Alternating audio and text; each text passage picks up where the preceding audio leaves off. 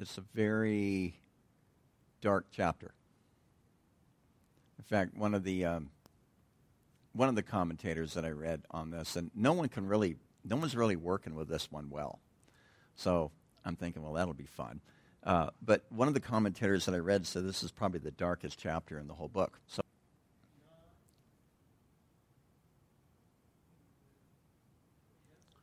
well, nothing's working for him though, like in chapter 6. I want to back up back to chapter 5 in a bit, but to look at that, if a man begets 100 children, I'm reading out of the New King James, verse 3.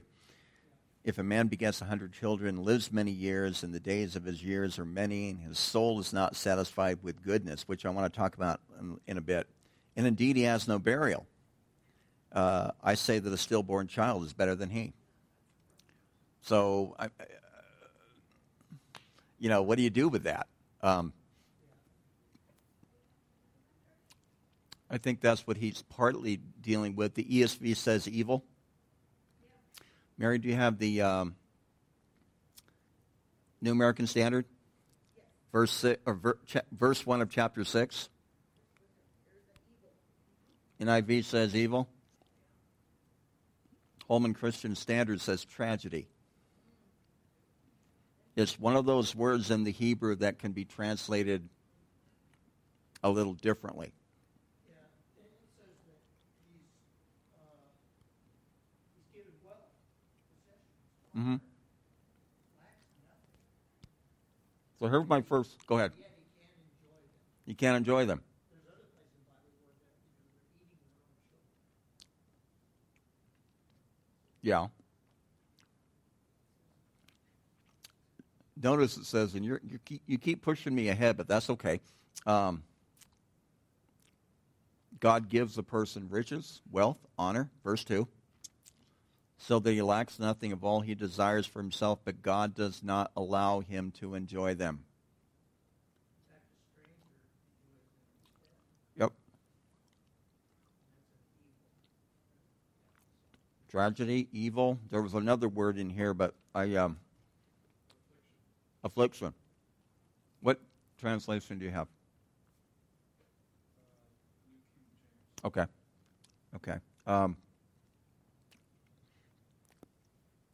So he's talking about a disappointment related to possessions and the disappointment that people can experience. And he was also undergirding in this passage that satisfaction is not guaranteed, which is contrary to the typical Christian narrative that we hear about. This stuff doesn't preach well on Sunday.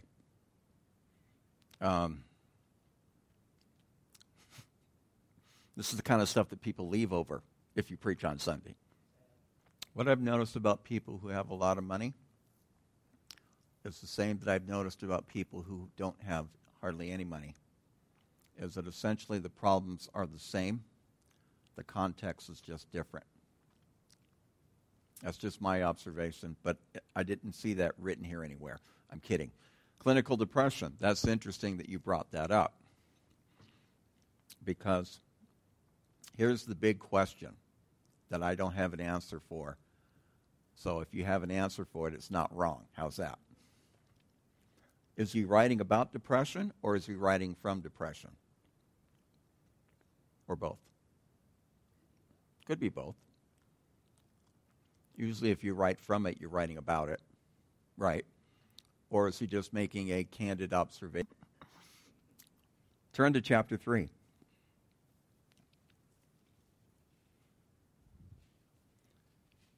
Someone read verse 1.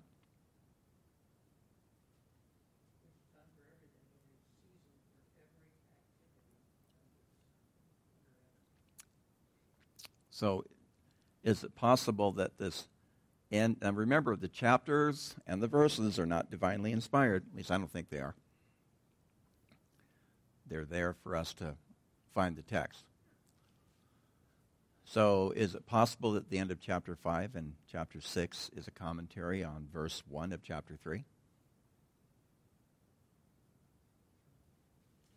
Does that make sense? And so he's dealing with this. And the thing is about what he's writing here is we're left in the dark. Literally. It's enough information for you to say, wow, but you can't draw conclusions. Why would God give him these gifts and then not allow him to enjoy them?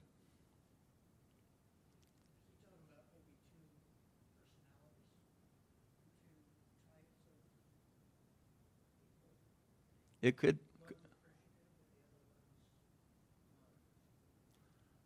That's a possibility. Again, that's probable. He's probably writing this at the end of his life. So it's a possibility of two different people responding to their increase in two different ways. That's possible. Again, with wisdom literature, you almost have to fill in some of the blanks yourself. So you're not wrong and you're not right. Or you might be right. How's that? But that's one way to look at it. To me, and which is a little different than going back to verse 1 of chapter 3, for with everything there is a season. And there is no guarantee of satisfaction. When we first moved here, I thought of this afternoon. We first moved here, we met this family. They've since moved to Grants Pass. And they had a little boy, and he named himself Super Kevin David, right? So we kind of watched Super Kevin David grow up, and eventually he wasn't Super Kevin David anymore. He was just Kevin. First little Kevin, then Kevin. Anyway, he's in his 20s now. He started a business with his dad. They're some small trucking firm. And apparently he was hauling a load of something on a big trailer going over some pass, and it was snowy, and he jackknifed it, and he was fine. He didn't get hurt, but he was really obviously upset. First accident. So, and his dad and I are talking about this through a text, right? So I couldn't resist, and I texted back to him, boy, I bet he sure didn't feel like Super Kevin David after that happened. And his dad just laughed. He knew I was kidding. And so it's kind of funny how these personas that you take on in your youth, this is kind of an example here. You take on these personas, not only in your youth, but as you go through your life, and how things happen and things change those personas. They change those perspectives. And maybe one is appreciative, maybe one is not, but does our goodness guarantee the blessing of God? No, it doesn't. Why do bad things happen to good people?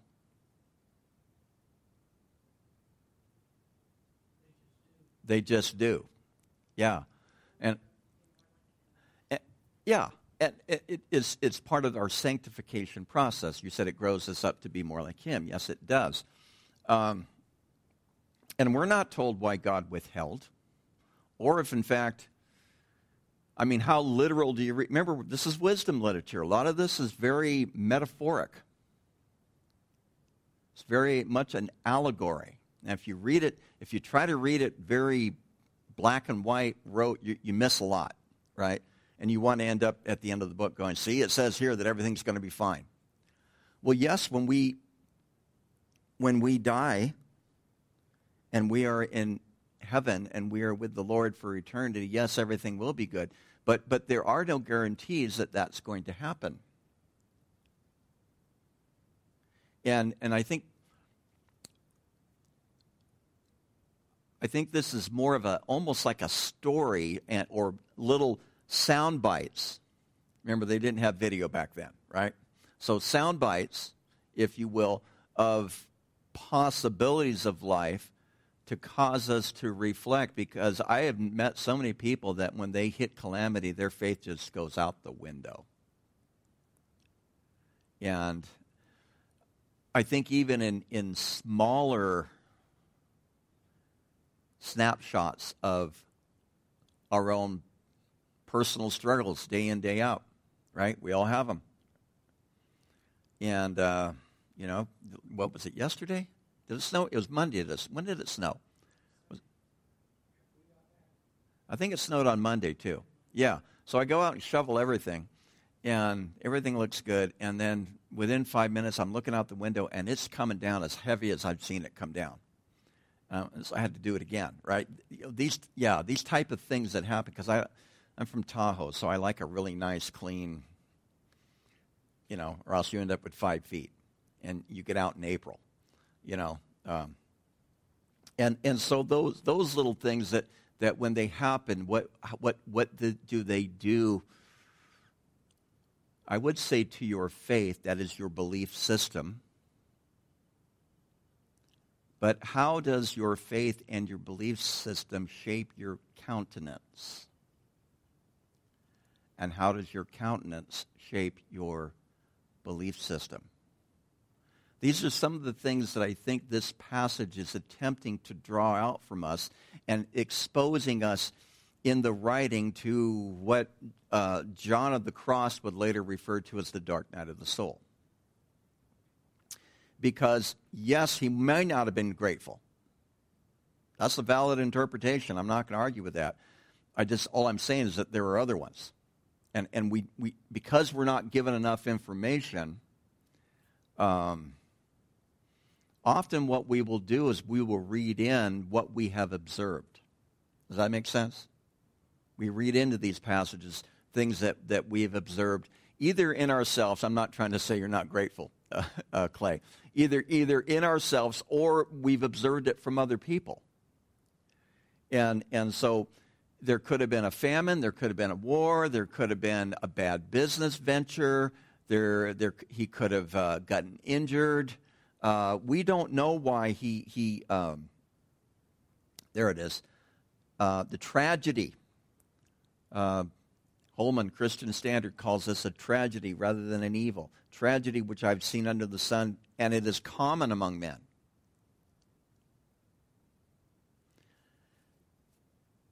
A man to whom God has given riches, wealth, and honor. So God is really blessed, so that he lacks nothing for himself and all that he desires. So think about Job.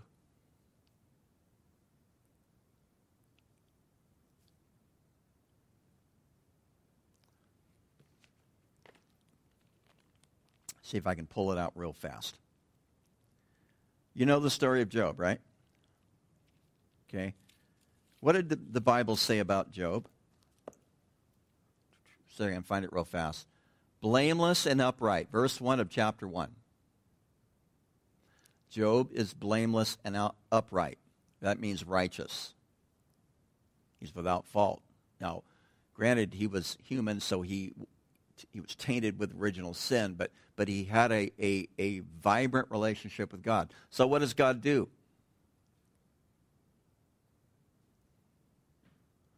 He allows Satan to take everything. And that's possible what we're seeing here. Now, there are different views on the book of Job. Some believe it's one of the earliest books in the Bible that was written, and that Job may have been a contemporary of Abraham. We don't know, all right? He might not have even been Jewish, because Jews are descendants of whom? Abraham, right? So that he lacks nothing for himself, yet God does not give him power to eat of it, but a foreigner, now, or a stranger, that's another way to interpret it, a stranger, consumes it. This is tragedy, this is vanity, and it's an evil affliction, or a tragic affliction, or a miscarriage, as I have in my margin. What's that?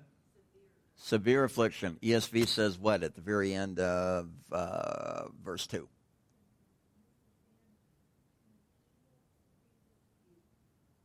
Evil, a grievous evil. Okay.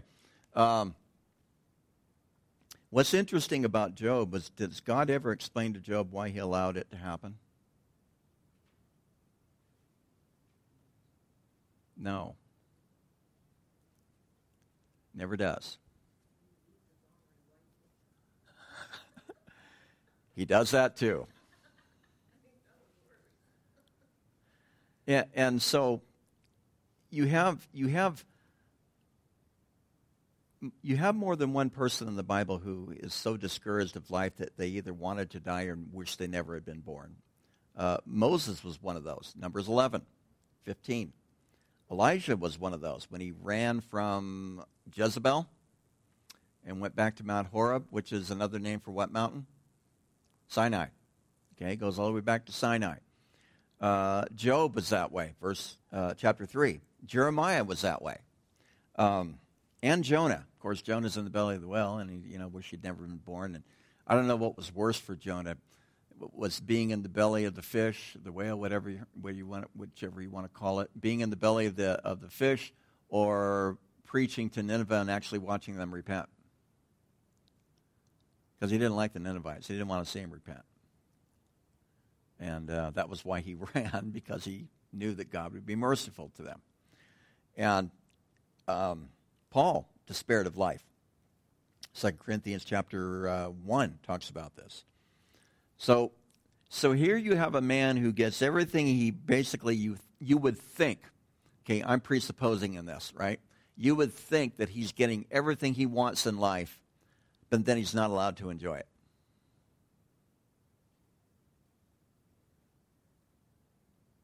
And so that's why he calls this a vanity and an evil affliction or an evil miscarriage, or even referring, the context here in the Hebrew refers to this idea of a miscarriage of justice on the man whom God has blessed. But then again, it was Job who said what? The Lord gives, the Lord takes away. Blessed be the name of the Lord. So, all this acquisition of stuff, but without any kind of satisfaction. And the stranger gets to partake of it. Although we don't know who the stranger is, or the foreigner. You would think a foreigner in Jewish context and Jewish writing refers to what? To whom? A Gentile. The Goyim. So that's possible what it's referring to. And remember, they didn't like Gentiles. And so that maybe again, I have a little bit different view on inspiration of Scripture, but maybe this is some of that dislike cutting through. Your mileage may vary on that one. So then it goes on in verse 3. If a man begets 100 children and lives many years, so that the days of his years are many, and his soul is not satisfied with goodness, or indeed he has no burial. That's for you. I say that a stillborn is better than he. For it, now the word it, I had to look it up because I thought it was weird that it is talking about a person, but it uses the word it. It's a pronoun in the masculine. I don't know why they're translating it. Usually a masculine pronoun is translated what? His or he, right? But we got an it.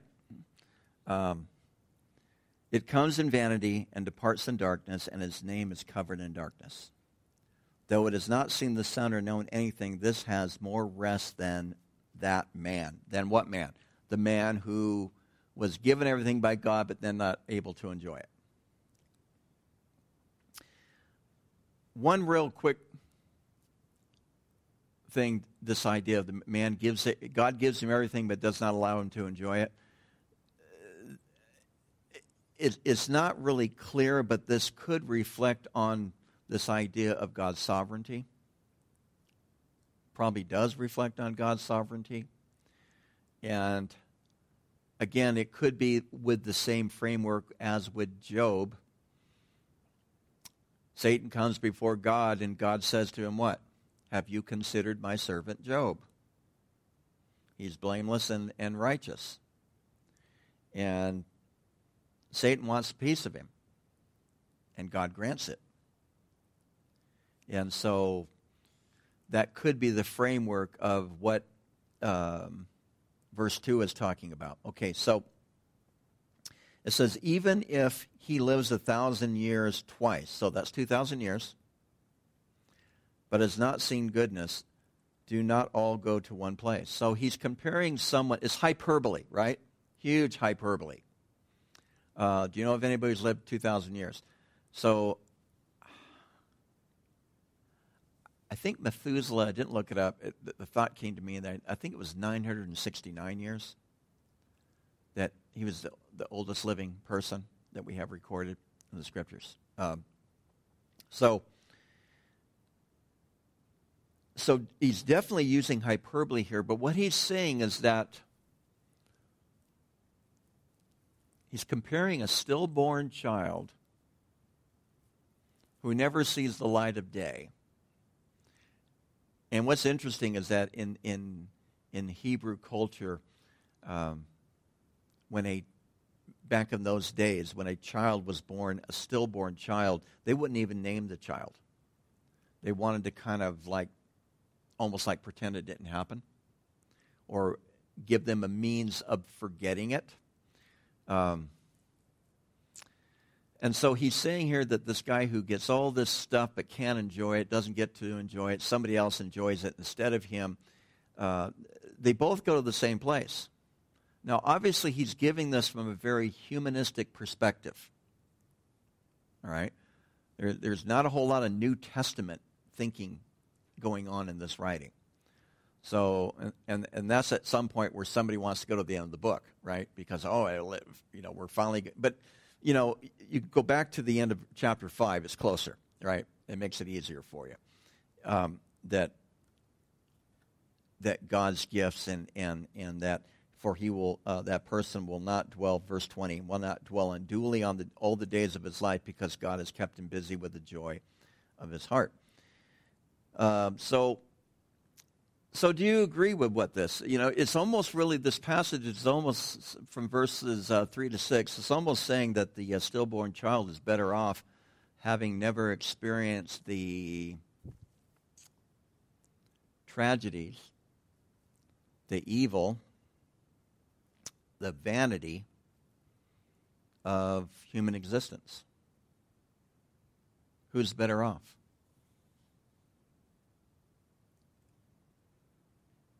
Because when I read this, it begs that question.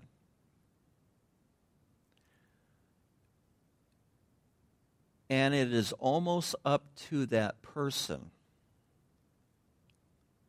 for them to have to figure out why.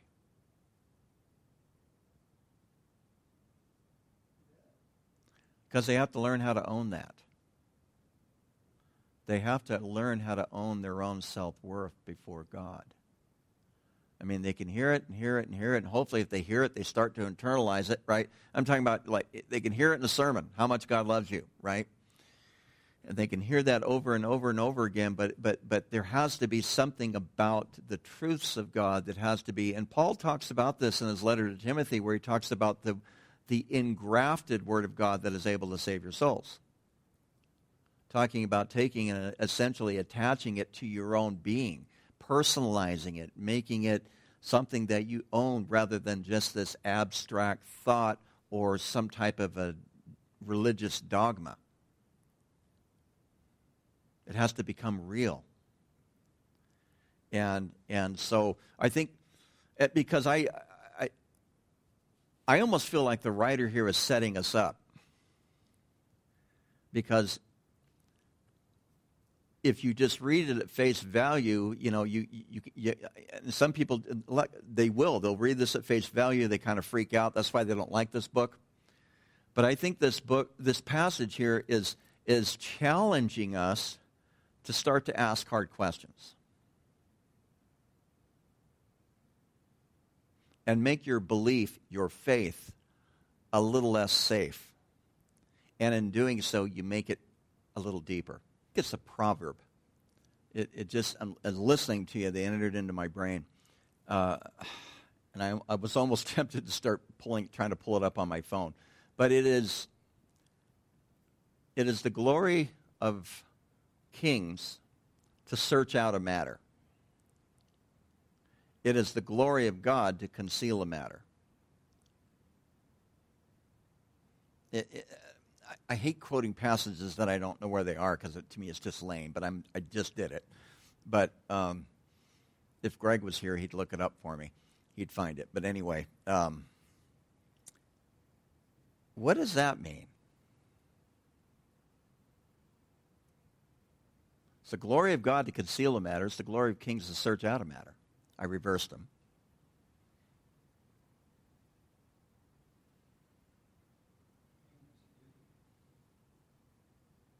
Let's go beyond that.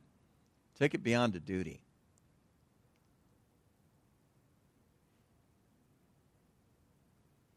Yeah, why don't we just kill those? Thanks, Bill.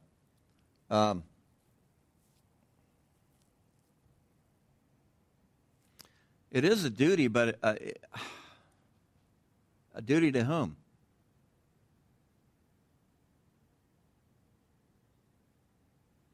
Is the mentioning of a king an absolute in that passage, or is it just happens to be the figure or the person that God is using to illustrate the truth?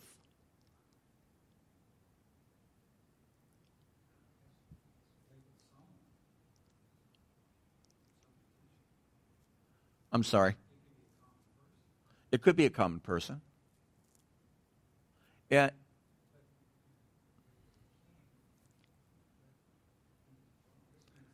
You've raised the bar. Yeah, exactly. And so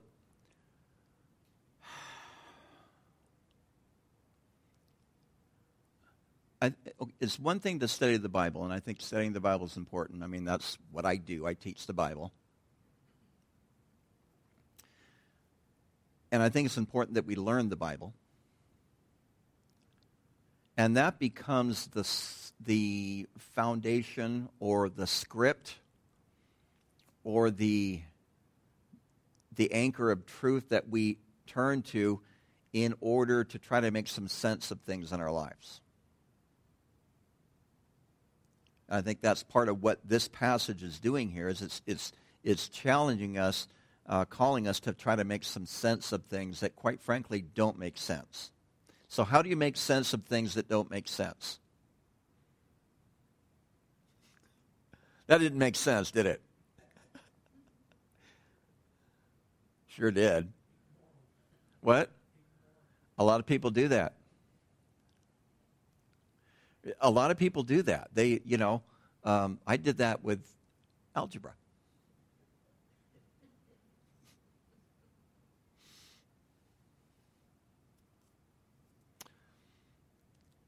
I hit the crossroads on that very early in my second master's program. And I've told you that story. I'm reading Plato's Republic. I've read 2.5 pages. I don't remember a thing I read. None of it even made sense. So I could have ignored it. And I was paying some pretty good money to take that class, right? I could have ignored it, or I had to stop and dig in deeper, which also meant to do what I absolutely hate to do. You know this as a student. I hate to go back and reread, right? I don't even like to, I highlight, but I don't even like to read my highlighting. But what this is doing here is this is a calling for us to really to give some greater thought into trying to understand or to come to terms with, that might be a better way to describe it, to be at peace with the unexplainable.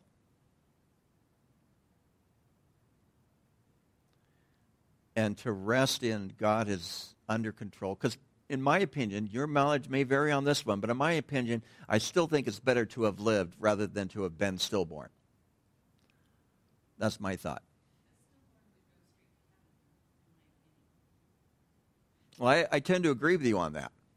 A stillborn would go straight to heaven. But, okay, if that's the case, then why in the heck are any of us even here? Of course, we had to be here.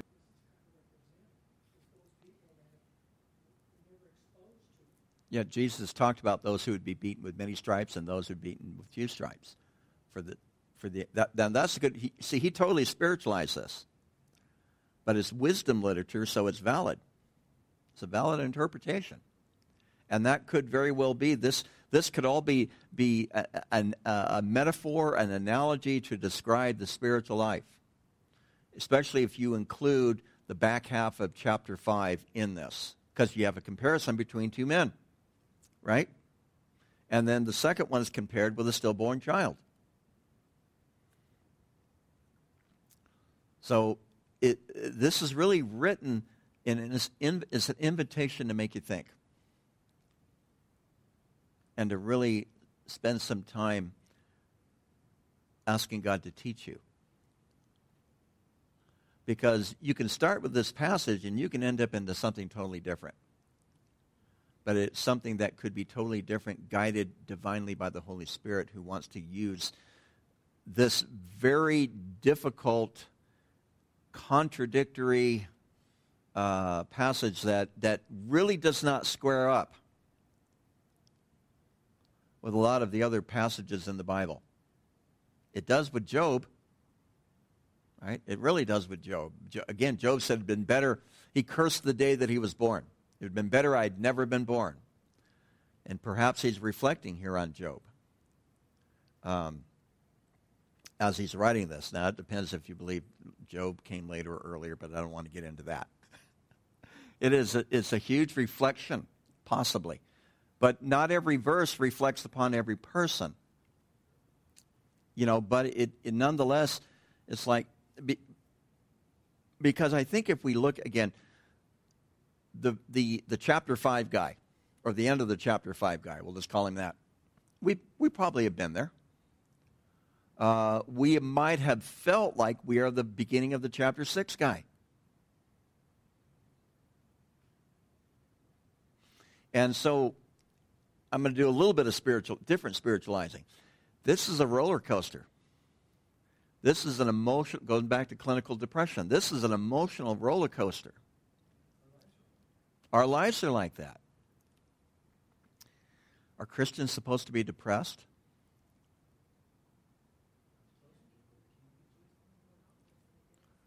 You can rejoice and still be depressed. I think in a world today, I almost don't understand a Christian who isn't depressed. That's just me. It's only half full. Somebody needs to drive him home. No, I'm kidding. Yeah, it's great, Mike. Just keep going. I'll edit this out. But yeah, it's and the funny thing about this got Advent written all over it. I got some people's attention. Do you guys do Advent much when you were Presbyterians? Okay.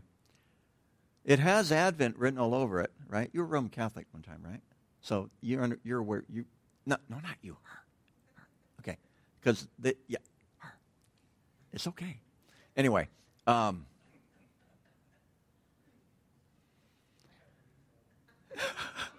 have two of what I'm having. Anyway.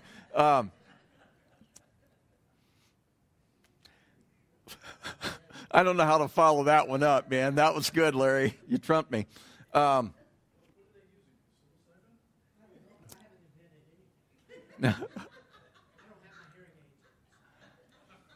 neither do I.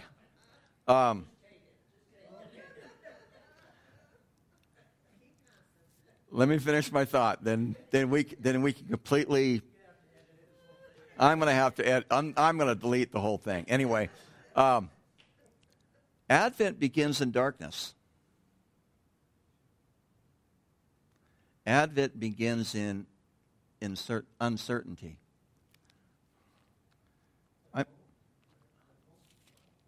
Right, but you have to be in darkness to have hope. And so, note 1, stanza 1, right? Talking musician stuff here to you, right? is in darkness and despair. And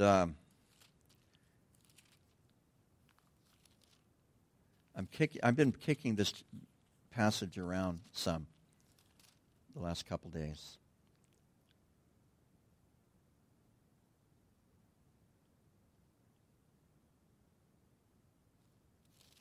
But that's not the one I'm kicking around.